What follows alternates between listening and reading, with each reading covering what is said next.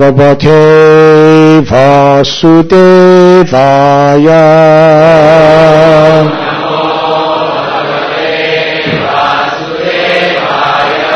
Om Namo Bhagavate Vasudevaya.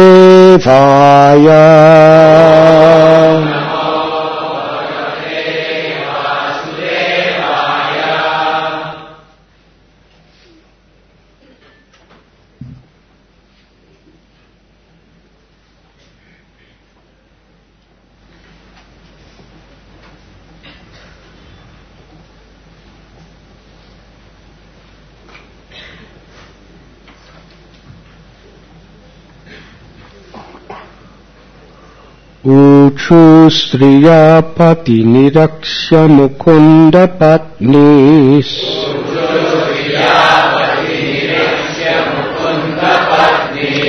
Tara Yathodu Pasaha Kim Akarya Mubhi.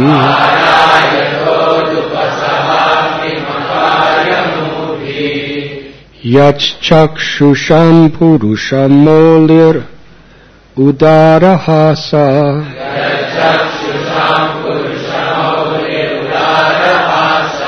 Lila Valoka Kalayot Savaban Atanoti.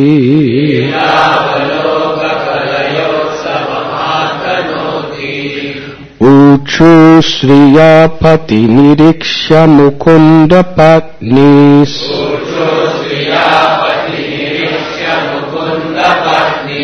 Tara Yathodu Pasaha Kim Akarya Mubhi.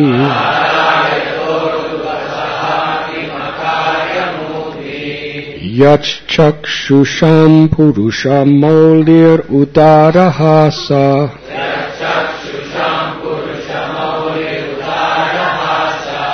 Lila Valoka Kalayot Savaban Atunoti.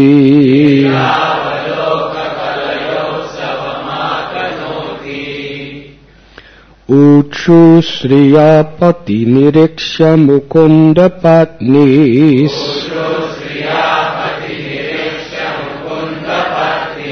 Tara Yathodu Pasaha Kimakarya Mubhi.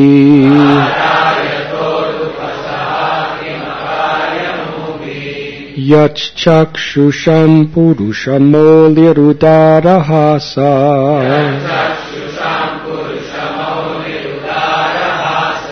Lila Valoka Kalayot Savaban Athanoti.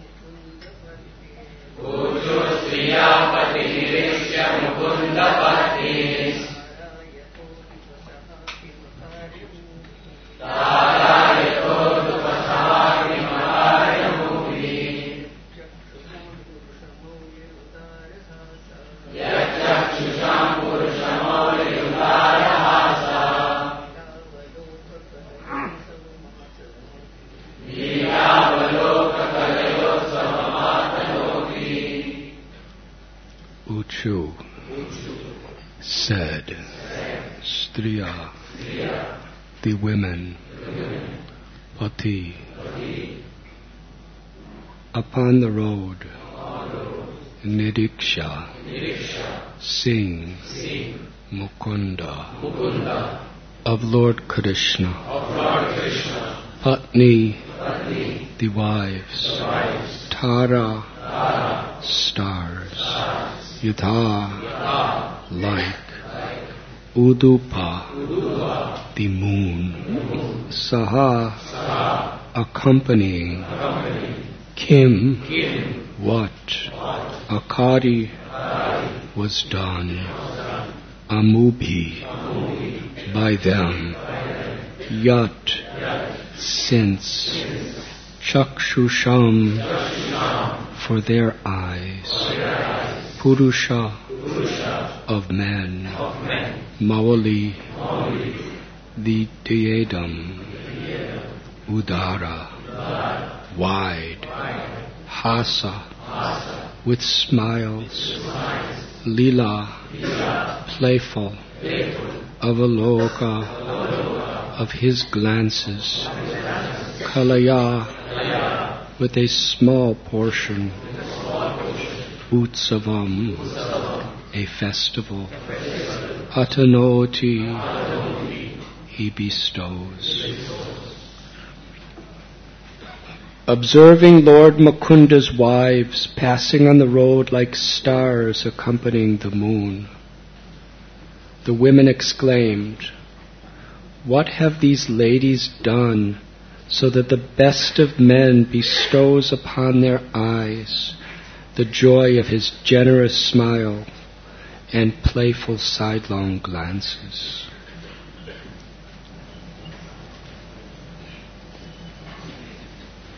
In various places, citizens of the city came forward, holding auspicious offerings for Lord Krishna, and sinless leaders of occupational guilds came forward to worship the Lord.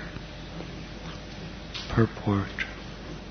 Srila Prabhupada writes, while Lord Krishna was thus passing on the road, at intervals some of the opulent citizens, who were all rich, respectful, and freed from sinful activities, presented auspicious articles to the Lord, just to offer him a reception to the city. Thus they worshipped him as humble servitors.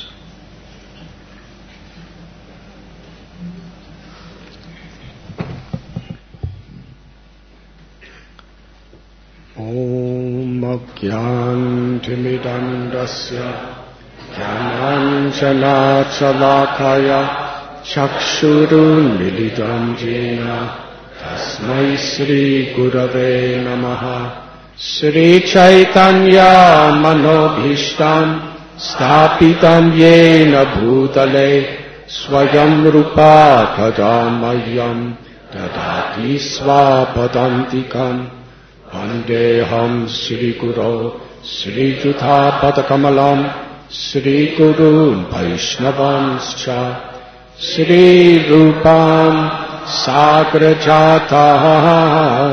Sahakana Raghunatham Vidam Tam Sajivam Sadvaitam Savadutam Parijana Sahitam Krishna Chaitanya Devam Sri Radha Krishna Padam Sahakana Lalita Sri Vishakam Vitamscha He Krishna Karuna Sindhu Dina Bandhu Jagatpate Gopesha Gopika Kanta Radha Kanta Namostate Tapta Kanchana Gaurangi Radhe Vrindavaneshwari Vrishabhanu Sute Devi Pranamami Hari Priye Vanshat Kalpatarubhyascha Kripasindubhya Evacha Patikanam Bhavanibhyo Vaishnavibhyo Namo Namaha Sri Krishna Chaitanya Prabhu Nityananda Sri Advaita Gadadhar Shivasati Gaura Bhakta Brinda Hare Krishna Krishna Krishna Hare Hare Hare Rama Rama Rama Hare Hare.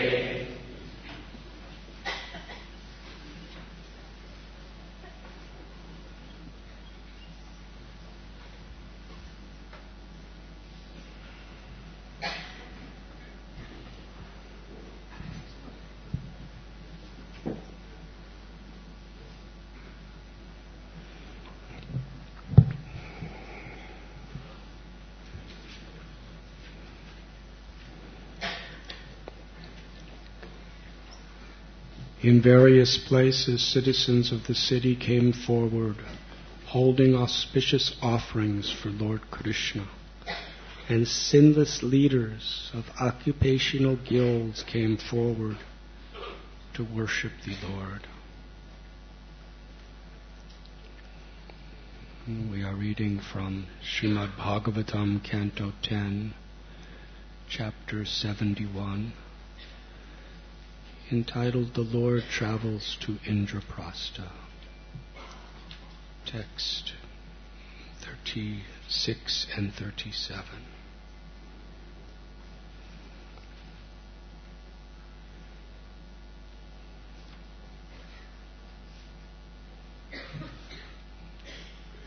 As we discussed yesterday,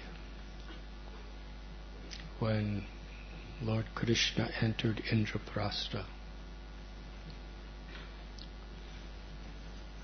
the king, Yudhisthira Maharaj, came off of his throne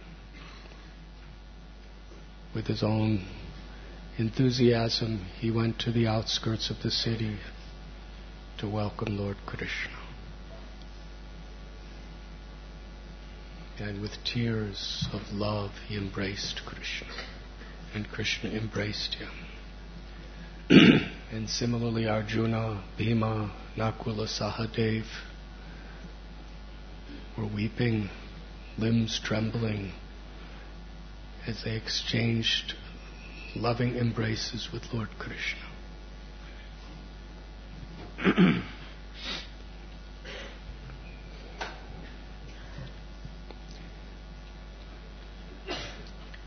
And we read yesterday how the ladies of Indraprastha,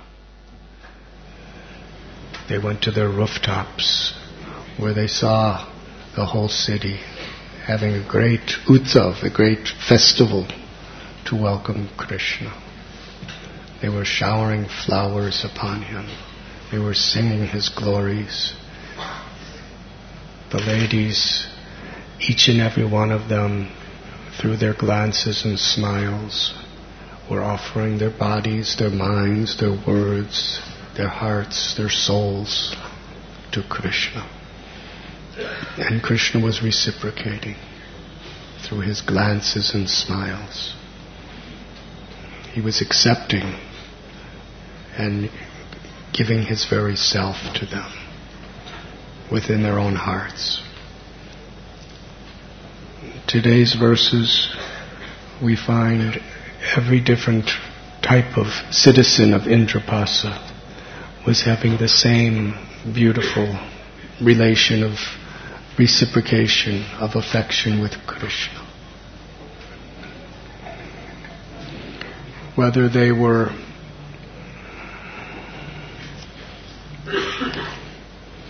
the leaders of the occupational guilds,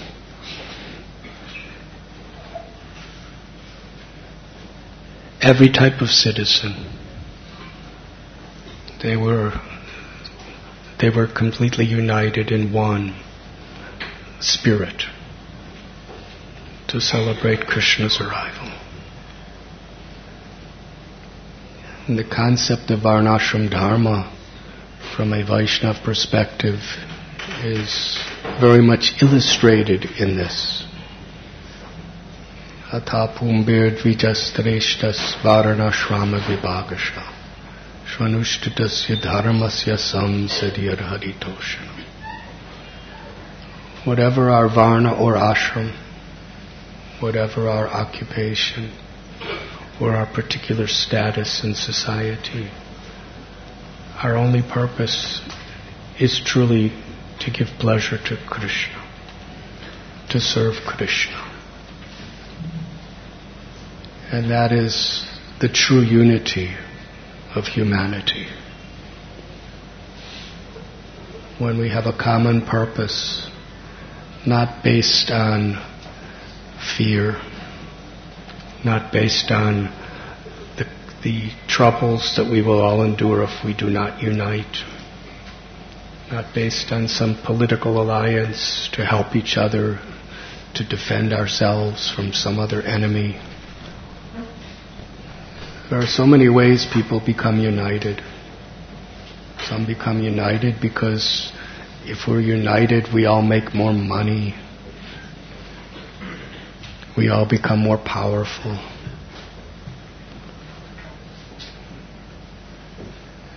Their unity is on this spiritual platform.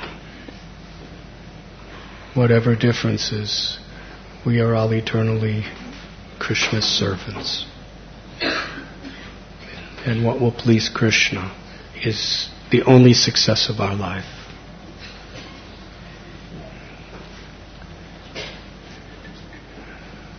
So in this way, with one heart, the whole Indraprastha welcomed Krishna. And Krishna was so pleased. He describes in today's verse that they were so happy to see the good fortune of Krishna's queens. Every lady in Indraprastha would be so honored to be Krishna's queen. We have read in the previous chapter how Krishna reciprocated with each and every one of his queens. There were 16,108. And Narada Muni came to visit Krishna to see how he's living in this way. He's already created this island called Dwarka, and now he's living there.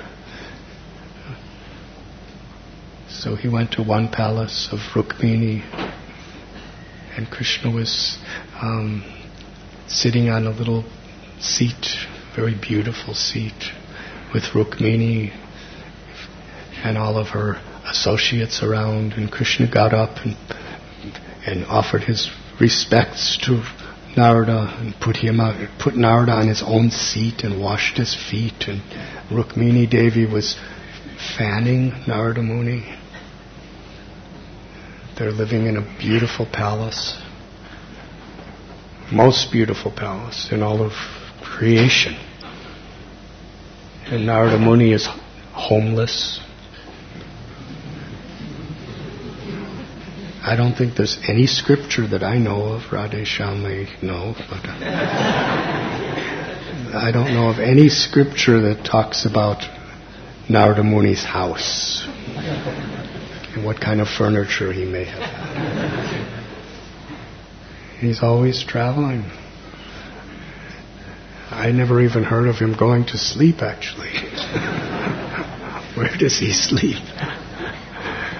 He's just always going somewhere to chant Krishna's names and give Krishna to someone. Whether it's a king, or whether it's a hunter, or whether it's a dacoit, or whether it's a business person, or whether it's Krishna. He's going everywhere, giving bhakti, devotional service. So here is this homeless sadhu and the goddess of fortune. Rukmini Devi is rendering personal service to him.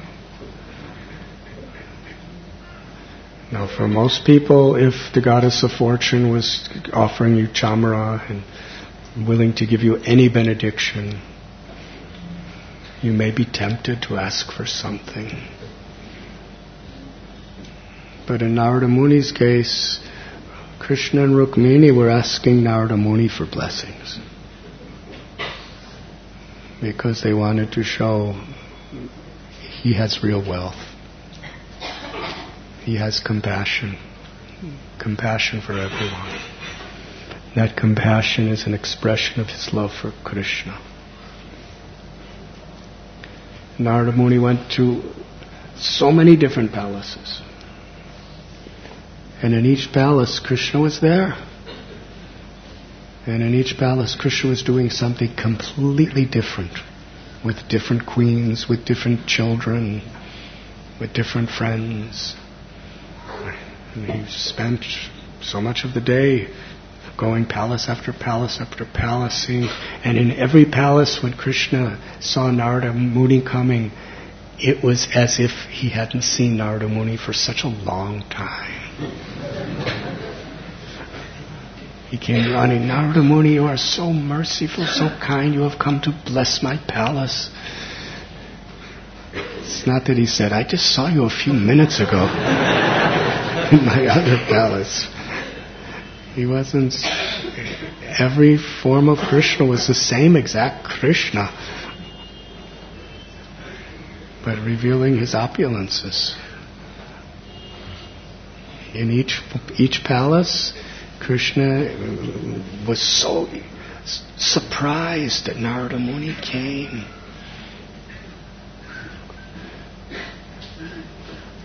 And so eager to see him after so long. He served him with his queens and his family. And then when it came for Krishna to go to Sudharma, the assembly house of Dwarka, Narada Muni saw Krishna depart from each palace. And at the doorway of each palace, each particular queen was saying goodbye to him and was smiling, but in their hearts they were crying because of separation all day from Krishna, and all the children of Krishna were saying goodbye to the father, and all the associates of the palace were in ecstasy of love and imminent separation from Krishna all day, saying goodbye to Krishna, and Narada Muni is watching this. Krishna is uniquely speaking each person's name and reciprocating according to their particular natures. And then Krishna goes on his chariot, and all 16,108 forms of Krishna become one. And he comes to Sudharma. And he sits on his throne. And Narada Muni sees how everyone in Sudharma, all these great rulers and leaders, are honoring Krishna. And how Krishna is honoring all of them. And what's leading to today's story of today's verses is one time, Shukadev Goswami tells, as Krishna was sitting on his Paramasana, that means his supremely beautiful throne, this person entered the assembly. Nobody knew who he was. Nobody ever saw him before. But Krishna was so magnanimous. He didn't have an appointment. If you want to see a political head of a state today, you have to go through so much bureaucracy to get an appointment. But he was just, nobody knew who he was, where he was coming from, but he wanted to see Krishna. So he was very lovingly escorted right to Krishna's throne. Krishna was open for everyone. And he came with a message. He spoke about the kingdom of Giribraj in the Magadha province, where he had just come from. There were 20,000 kings who were imprisoned by Jarasandha. Jarasandha was so powerful. Of all the demons, he was really powerful. Just his own physical body had the strength of 10,000 elephants. Try to understand what this means. And these are Dwapar Yuga elephants, which are probably at least 1,000 times stronger than Kali Yuga elephants.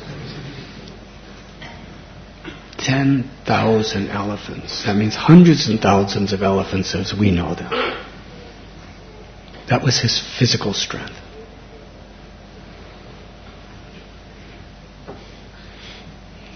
Last night I went to Radhikapati Prabhu and his family, Krishna Charan Prabhu, to their, I don't remember the name of it, Govinda Prabhu knows. I don't think he goes there for any other reason than to give blessings. But it's some sort of fitness factory where people become physically strong. Can you imagine if Jarasandha came there? He could lift the whole building up in a second.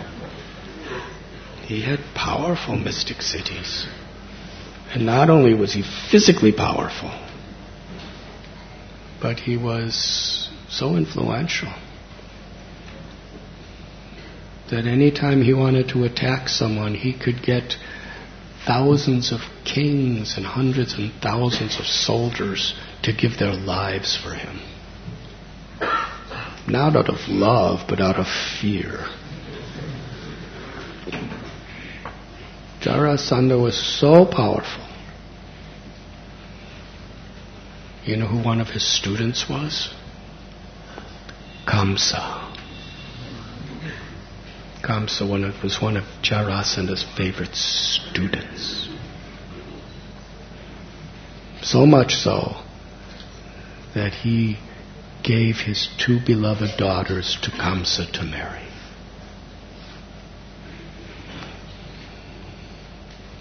So in this way, to be the son-in-law is a very subordinate position. So we read about Kamsa, how atrocious and how demoniac he was. Well, being a student of Jarasandha means he got a lot of those evil propensities from Jarasandha. He was so arrogant, so evil, so cruel. But at the same time, he was, in his own demoniac way, he was extremely intelligent. He knew that to get his powers and keep his powers, he had to honor the Brahminical culture. He didn't follow the teachings of Brahmins, but he gave worship and honor to them. Just as Hiranyakashipu did, in his own way. So,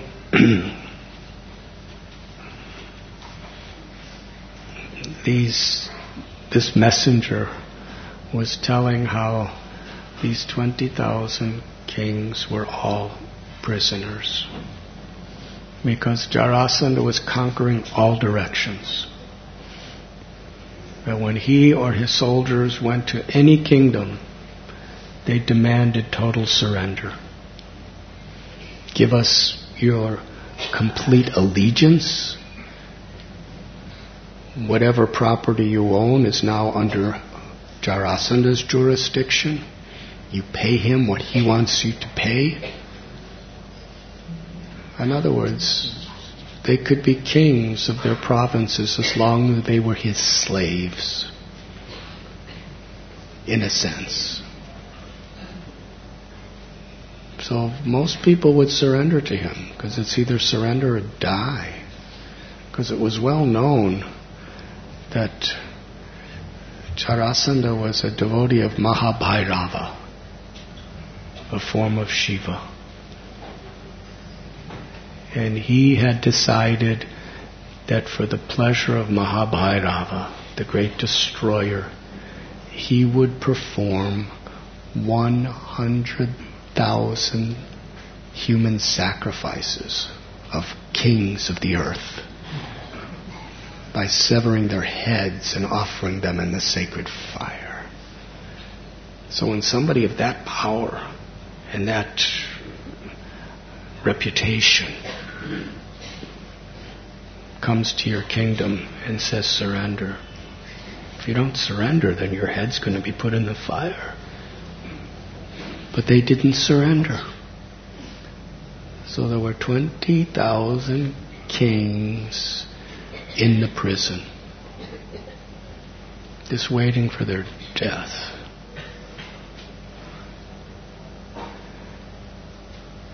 And they sent this message to Krishna, that you have descended into this world because you are so merciful. In your form of time, you destroy everything. And now we are in this helpless condition. We cannot fight against Jarasandha. All of us together do not equal him. We are helpless. Please protect us. You are our only hope. The kings were completely taking shelter of Krishna. The messenger said that Krishna, you defeated Jarasandha 17 times. But on the 18th time, by your own pastimes of appearing like a human, you ran away. And in Kshatriya way of thinking, to run away from battle is a far greater defeat than being killed. If you're killed on the battlefield, it's considered heroic. But if you run away, it's considered the worst defeat. You're a coward.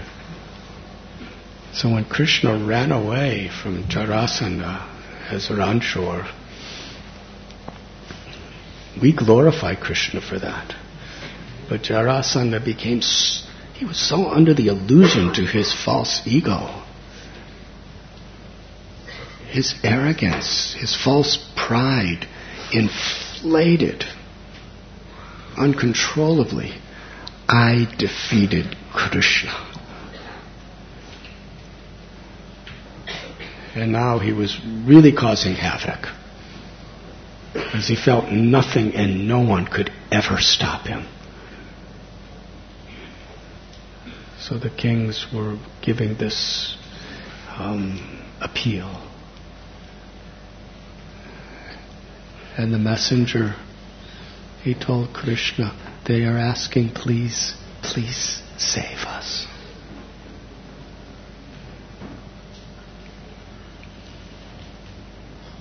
The king said that we know that only people who are really foolish and under illusion due to their past sinful activities, they think that they can be enjoyers of this world, not knowing that the only happiness for the soul is in loving you and serving you. And then they said, and these dead corpses that we live in, called the bodies, we are so foolish that we're thinking that we can enjoy because we're kings. And in this way, trying to enjoy our kingly comforts and luxuries and happiness, we have forgotten the real pleasure of the soul, the only pleasure of the soul, which is loving service to you.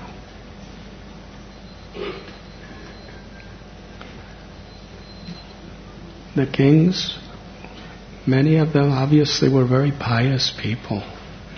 But even pious people become distracted by their material responsibilities, their material circumstances, by materialistic people around them, whether they're sinful people or even pious people. The material world is full of distractions. But here the kings were now, everything was taken away from them. Yasyaha managrinami harishi tatanam shanai. Krishna tells Narada Muni and Maharaj Yudhishthira, he tells Yudhishthira Maharaj this verse. When the king asked Krishna, why did you take everything away from the Pandavas? And why did you cast us into the forest for so many years in exile? Putting us in a situation where for 12 years Duryodhana was disgracing us. And Krishna spoke this verse. When I give my greatest mercy, I take everything away from my devotee, so that devotee has nothing and no one to turn to except me. Krishna spoke that to Yudhishthira. And Yudhishthira's mother, Kunti Devi, she echoed the same principle when she spoke akinchana gocharam. Krishna, you are the property of those who are bereft of everything. Akinchana doesn't mean we don't have anything. It means we understand Krishna is our only shelter. And we understand everything belongs to Him. Nothing is mine. My beauty, my strength, my intelligence, my wealth, my property, my family, my home. Everything belongs to you, Krishna. Manaso deho geho jo kichamu. Arpilun tu alpadinanda kishore. Yudhishthira was a king. Kunti was the mother of the king. Bhaktivinoda Thakur was a magistrate, a householder, Paramhamsa. They all had the same spirit, as does Narada Muni and Raghunath Das Goswami.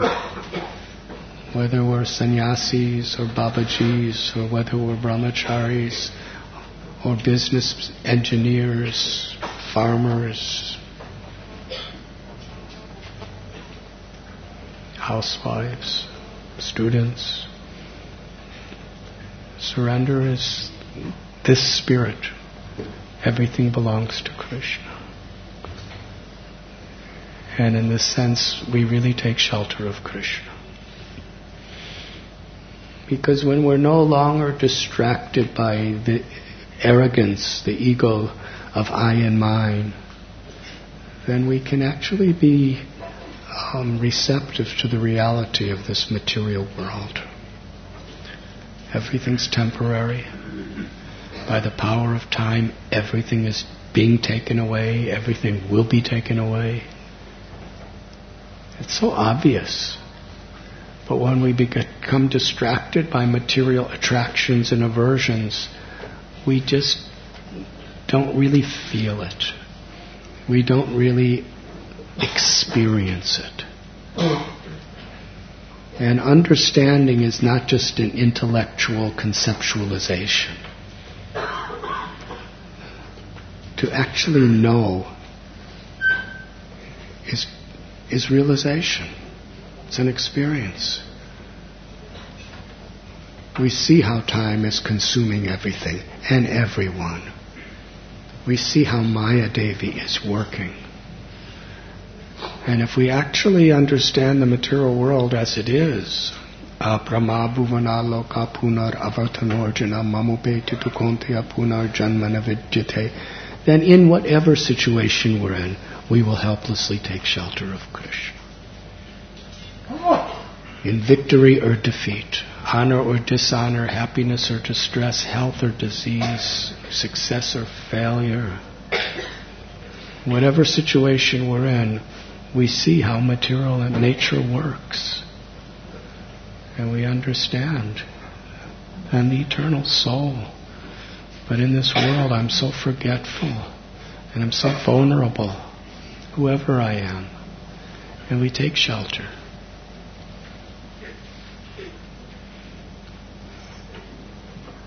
King Yudhisthira was enlightened. He took shelter when he had nothing in the forest, and he took shelter exactly in the same way when he was the king of the world. Because he understood that everything is Krishna's. He could see the material world for what it was.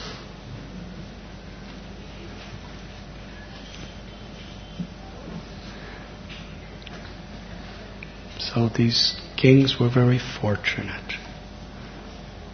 They were in the prison of Jarasandha. It was a reality.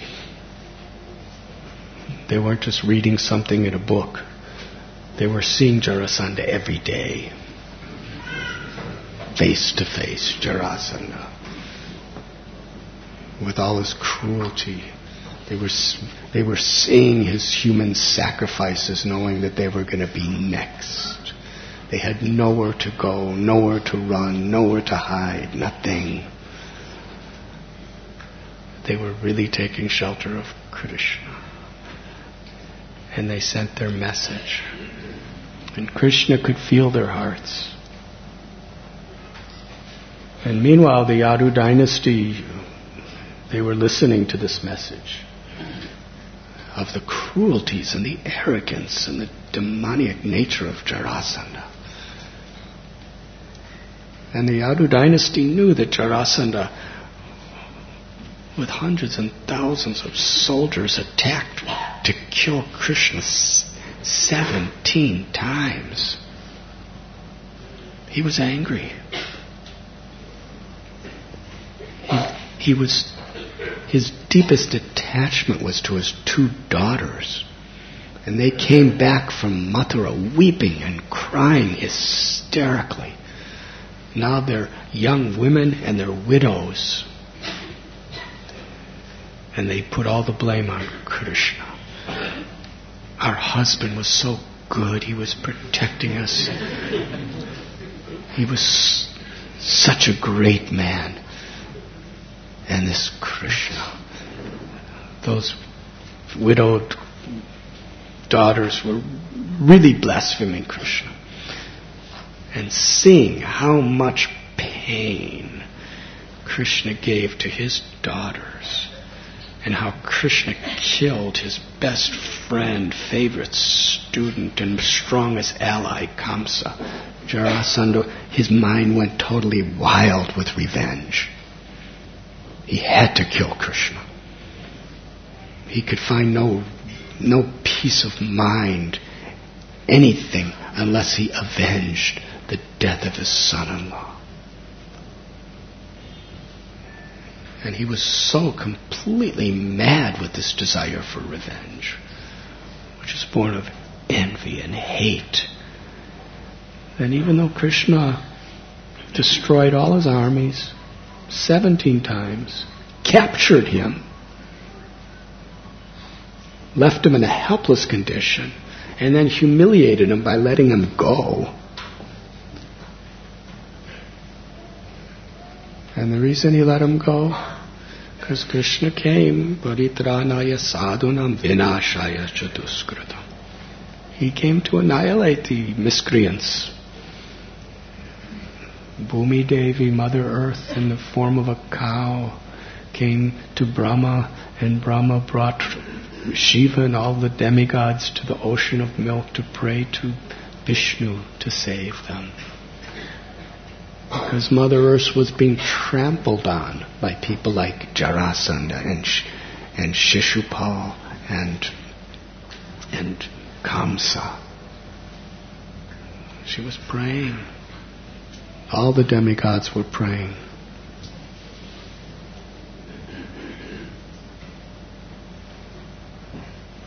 So Jarasandha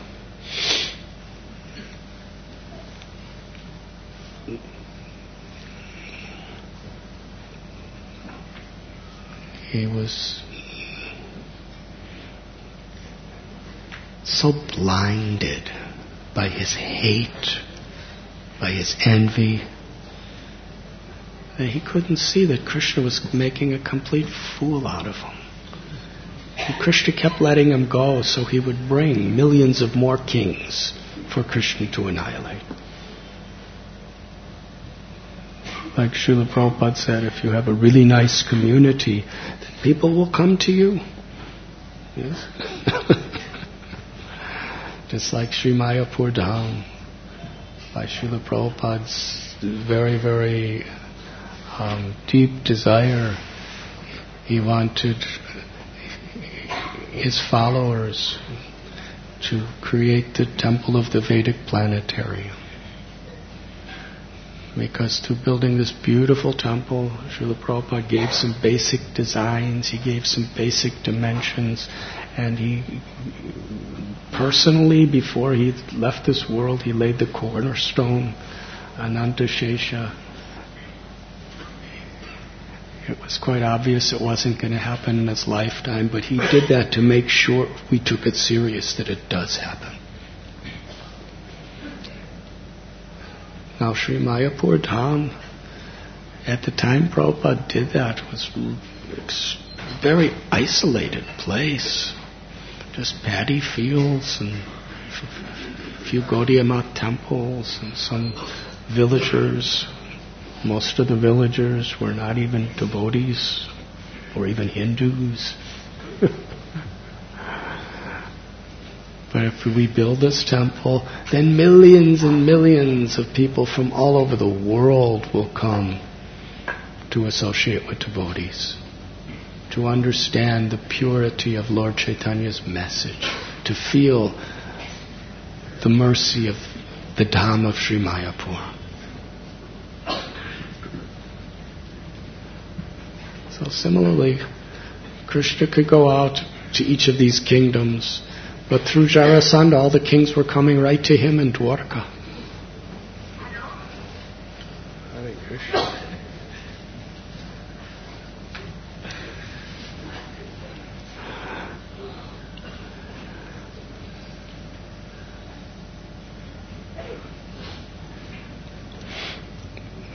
So the Yadus, they were really enthusiastic. They were angry. They were on fire to go with all their armies and squash this Jarasandha once and for all. After all, he was, besides his cruelty to all these kings, he was so blasphemous of Krishna. They couldn't tolerate it. So there was excitement in the Sudharma assembly hall. The Yadus were ready to attack. And then Narada Muni came in. And Krishna in front of everyone, he was so jubilant to see Narada Muni. He offered Narada Muni a very nice seat. He worshipped Narada Muni. And then Krishna asked Narada Muni, how are the Pandavas? And Narada Muni explained how Maharaj Yudhisthira wants to perform the supreme of all sacrifices, or yagyas, called the Raja Surya. And he wants to perform this Raja Surya yagya for one reason. You see, in order to perform this particular ceremony, you have to, every king in the world has to accept your superior position and accept themselves subordinate.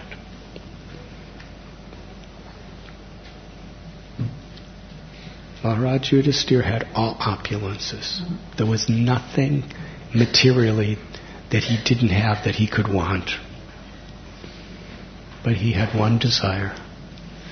He wanted Krishna to be recognized and glorified as the Supreme Personality of Godhead, as the ultimate worshipable object for all creation. So Yudhisthira Maharaj wanted to perform the Rajasuya Yajna. Hey Krishna, he really wants you to come. So Narada Muni was very much excited that Krishna go to Indraprastha. The Yadus were very much excited for Krishna to go and fight Jarasandha.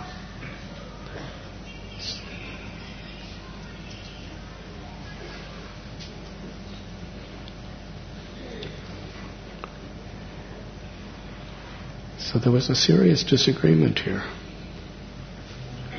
They weren't fighting. It doesn't discuss in the Bhagavatam that there was arguments, but they very much had their own ideas of how best to serve. And Krishna was between both of them. So Krishna appeared to be confused by his own Leela. And he turned to Uddhav. And he said, Uddhav, there are two very, very strong opinions here telling me to go to different places. Now, if Krishna wanted to, he could have expanded himself and done both. Every day he expands himself into 16,108 forms. When he went to Mithila, Bahulaswa invited him, please come to my palace. And Shrutadev said, please come to my straw hut. Krishna just went both at the same time to make everyone happy. So Krishna could have done. But Krishna wants to glorify his devotee. So he appeared to be needing help. And he turned to his dearmost friend Uddhav and said, Uddhav, you are like my eyes, and you are filled with wisdom and intelligence. And you know the art of giving good counsel, advice. So please tell me what I should do.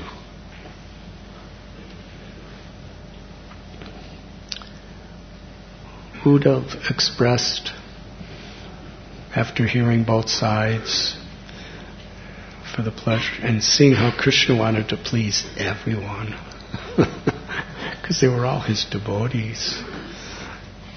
But there's a difference between how warriors like the Yadus think and how sages like Narada Muni think. They have two different kinds of mindsets. But what they have in common is they're completely surrendered with pure unalloyed devotion for Krishna's pleasure. Unity and diversity. This concept of unity and diversity is very dynamic. Unless we really are in that mood for the pleasure of Krishna, it could create a lot of chaos. Because we're naturally all thinking we're right. And we really believe it. And we have so much evidence. Because that's our nature. We have to kill Jarasandha. Now, let's take our armies. And Narada Muni saying, no, Maharaj Yudhisthira wants you to come for this ceremony. Bring your family, bring your friends. Have this wonderful ceremony. So Uddhava said that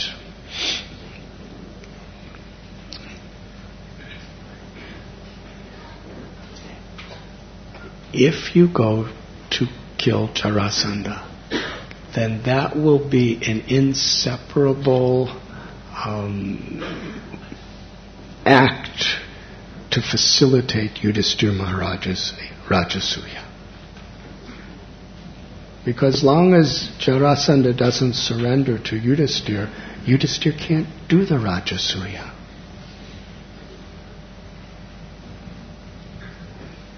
And Uddhava gave Krishna the advice of how Jarasandha should be killed.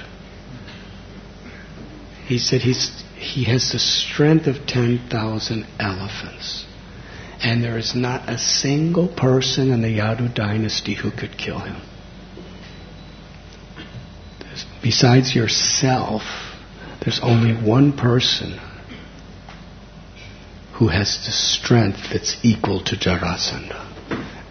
And that is Bhima.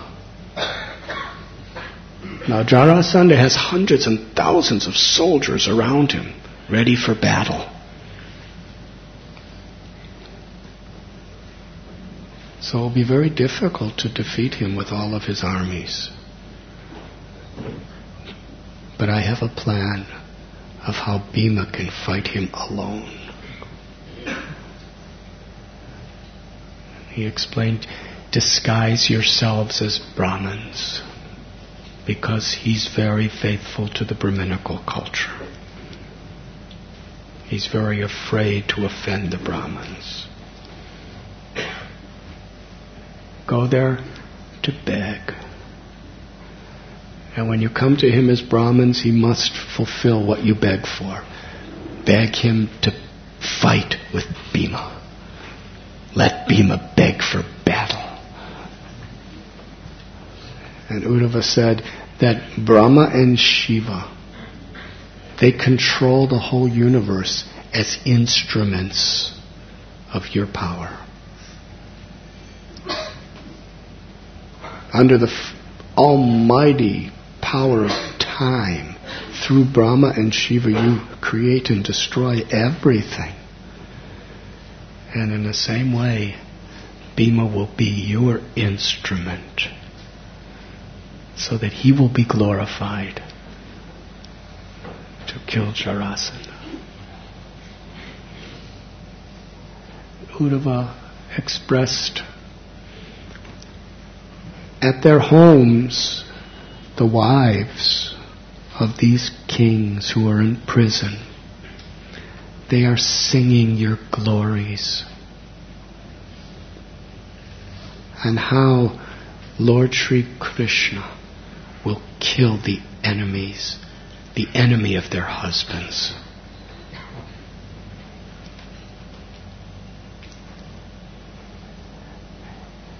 The children of the kings, when they cry out in separation from their fathers, their mothers tell them, please do not worry.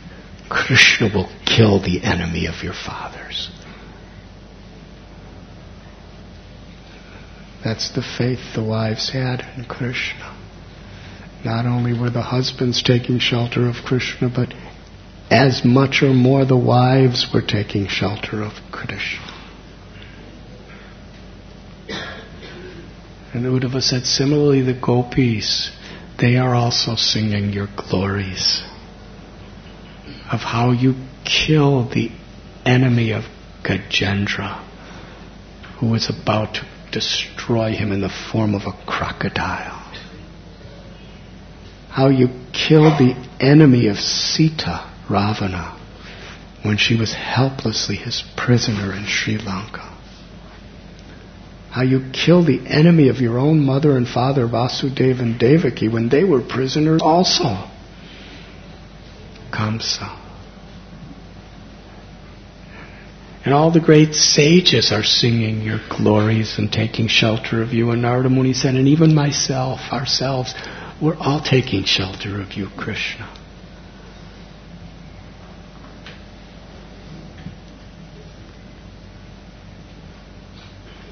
From this beautiful verse of Uddhava, we can understand in our own lives.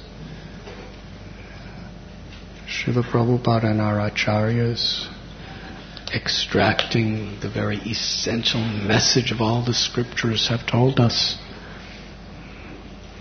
that the mind, when it is controlled, it's our best friend. When it's not controlled, it's our worst enemy. In fact, Srimad Bhagavatam tells that actually there is no other enemy than our own uncontrolled mind. Krishna tells in Bhagavad Gita, for one who sees me everywhere and everything in me, for that person I'm never lost, nor is he ever lost to me. So when our mind is pure and clean, we see Krishna everywhere. We see the opportunity to serve Krishna everywhere. We see the hand of Krishna behind every situation.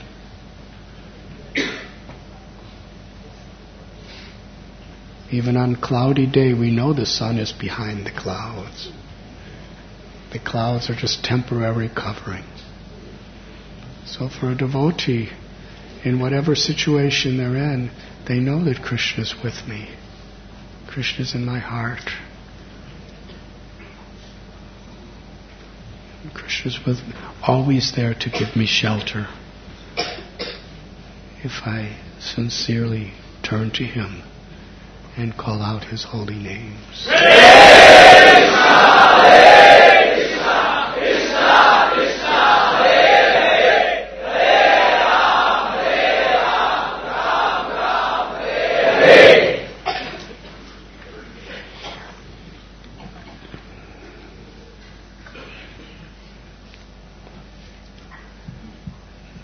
There's a beautiful verse in Srimad Bhagavatam that the mind, it is like a very dangerous wild animal that wants to kill you. And when you catch that, you have to keep very close guard over it. Because if you're the slightest bit inattentive, it will attack you. Sorry. That wasn't me, that was my uncontrolled mind.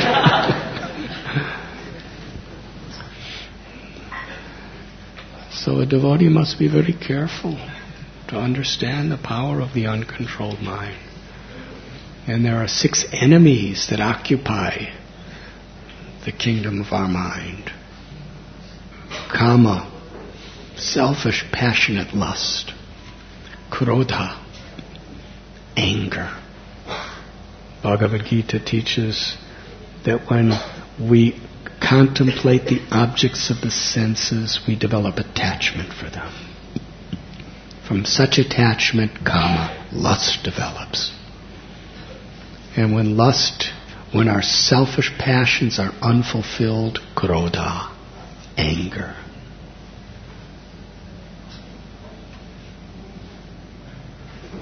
And just as kama can completely capture our minds, and control our words and control our actions, similarly anger can do the same. And greed, insatiable greed, where the mind, when it's captivated by greed, it pollutes the intelligence, and we think we have the right to cause so much pain and suffering to others just so that I can get more.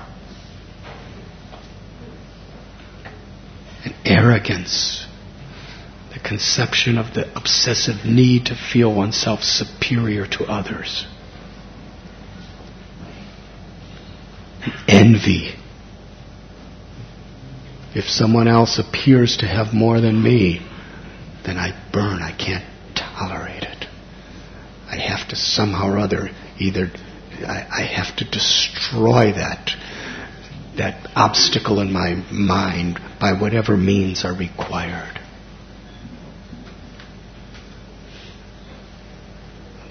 Lust, anger, greed, arrogance, envy, and illusion. Where we forget that we are the eternal soul. And in that condition we're so vulnerable to be distracted on this bodily and mental platform. So these are the 6 enemies.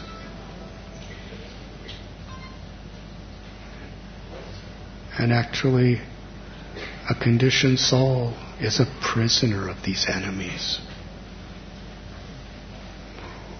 who altogether have taken captivity of our mind.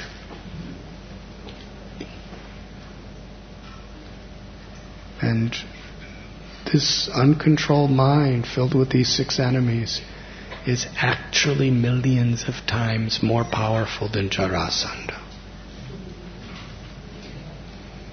We read about the prowess of Jarasandha, but where is he getting his prowess from? Because he's captured by these 6 enemies. He's a slave. He who's enslaving everyone else, he's a slave of these 6 enemies. He's an instrument of arrogance and envy and lust and greed.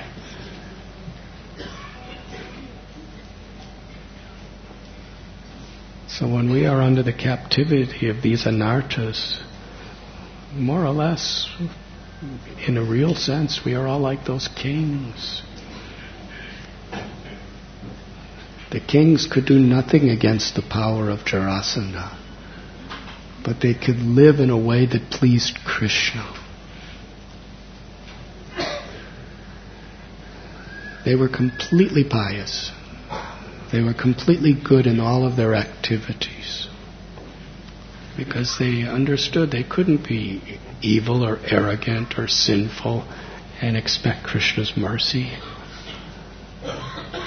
They wanted to please Krishna. And at the same time, while living in harmony with Krishna's will, they were crying out for Krishna as their only shelter. And it is in this spirit that each and every one of us has hope, the only hope of not being subjugated by the enemy of the mind and the 6 enemies occupying the mind. We have to truly please Krishna. And as Prabhupada said, like a little baby is helplessly dependent on a mother, like these kings and the wives of the queens at home are completely dependent on the mercy of Krishna's grace. In that spirit, we chant the holy name. Hare Krishna, Hare Krishna, Krishna Krishna, Hare Hare, Hare Ram, Hare Hare. Baladev Prabhu gave us so many nice stories of the December book distribution marathon. Why are devotees so enthusiastic? Because we see the world, everyone is like those prisoners in Jarasandha's prison. The controller of Jarasandha, forgetfulness of Krishna, is so much occupying and subjugating the world. And we're trying to give them that message. Because people make friends with their enemies without knowing. And Bhagavad Gita, Srila Prabhupada's books, commentaries, are giving people an understanding that we are the eternal soul. We're not these temporary bodies. Everything does belong to Krishna. And Krishna is our true shelter. And Krishna has so mercifully appeared in this age of Kali, especially in his holy names and in the hearts of his loving devotees.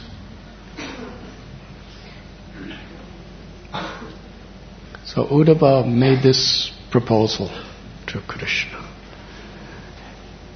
Go with Bhima, have him disguise himself as a Brahmin, beg Jarasandha to fight, and because Bhima will be an instrument of your mercy, Krishna, you, through Bhima, will liberate the world from Jarasandha.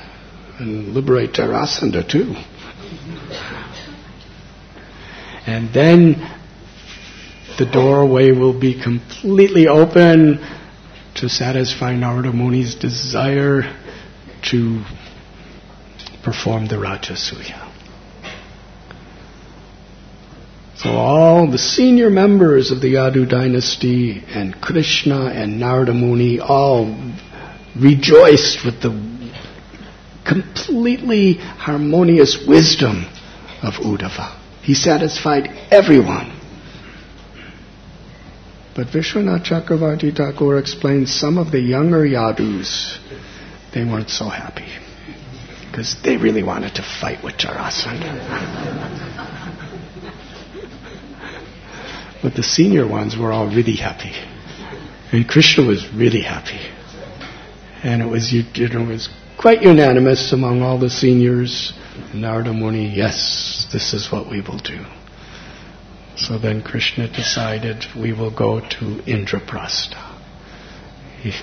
The plan was he would go to Indraprastha, he would meet Yudhisthira Maharaj and the Pandavas, and then when Yudhisthira Maharaj and the Pandavas tell him that we have actually conquered everything except Jarasandha, then for the pleasure of Yudhisthira, Krishna will go with Bhima and Arjuna to meet with Jarasandha.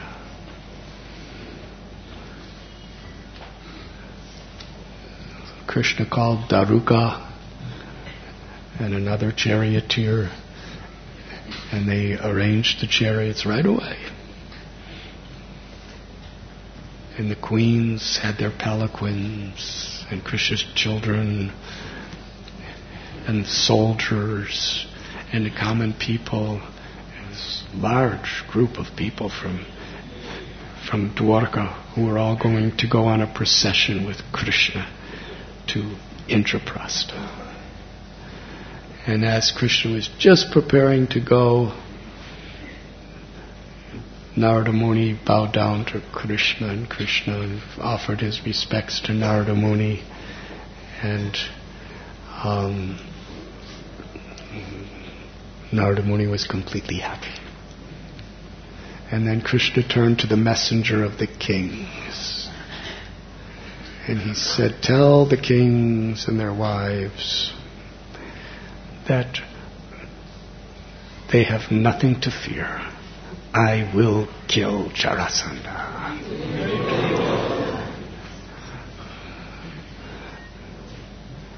And he went back and he told the kings, and they had complete faith in Krishna's words.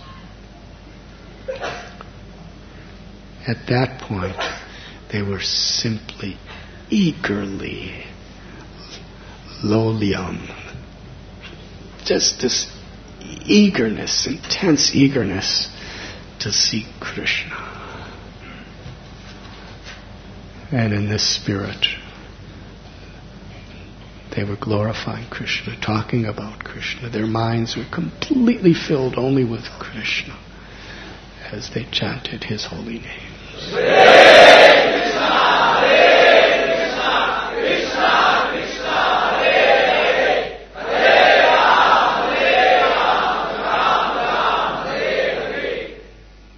We are reading in these pages of Srimad Bhagavatam how these kings who have everything's taken away from them, they're in prison, they're about to die and be tortured, their wives are completely forsaken of everything of hope for their future, and what will Jarasandha do to them after he kills their husbands? They're taking shelter of Krishna, eagerly awaiting his arrival. And in the same spirit, Indraprastha, they're free, they have all opulence and all wealth and all luxury. They have no problems. And in the same spirit, they are eagerly welcoming Krishna. Maro birako bijo icha tohar. Bhaktivinoda Thakur says, in whatever situation we're in, we take shelter of Krishna. So the contrast of these two situations that the devotees are in is very, very instructive to us. the citizens of Indraprastha who are living in incredible material prosperity are giving their hearts, their souls with eagerness to welcome Krishna. And the kings who are living in prison, about to die materially, everything taken away, are in the same mood of eagerly anticipating the arrival of Krishna. And here at Sri Sri Radha Gopinath Temple, Krishna's here.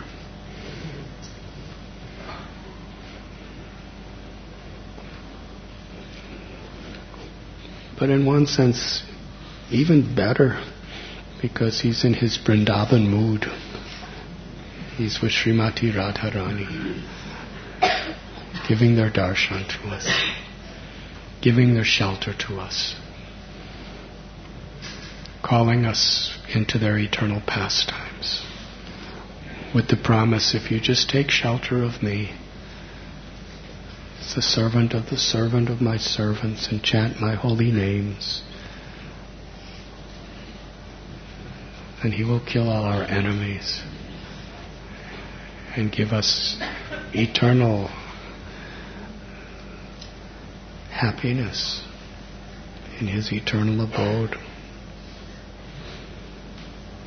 So what we read in Srimad Bhagavatam, it's important we understand how this is a living scripture that's teaching us how to live today.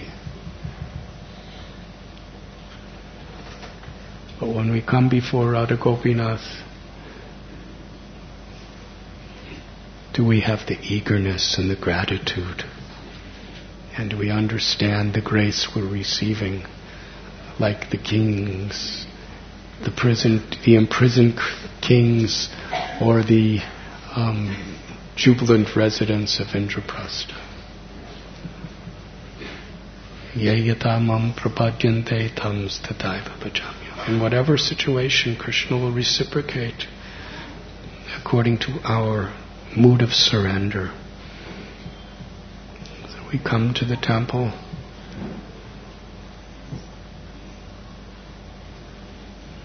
to surrender. Krishna, I'm yours.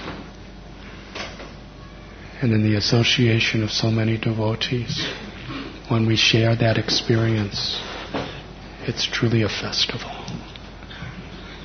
Thank you very much.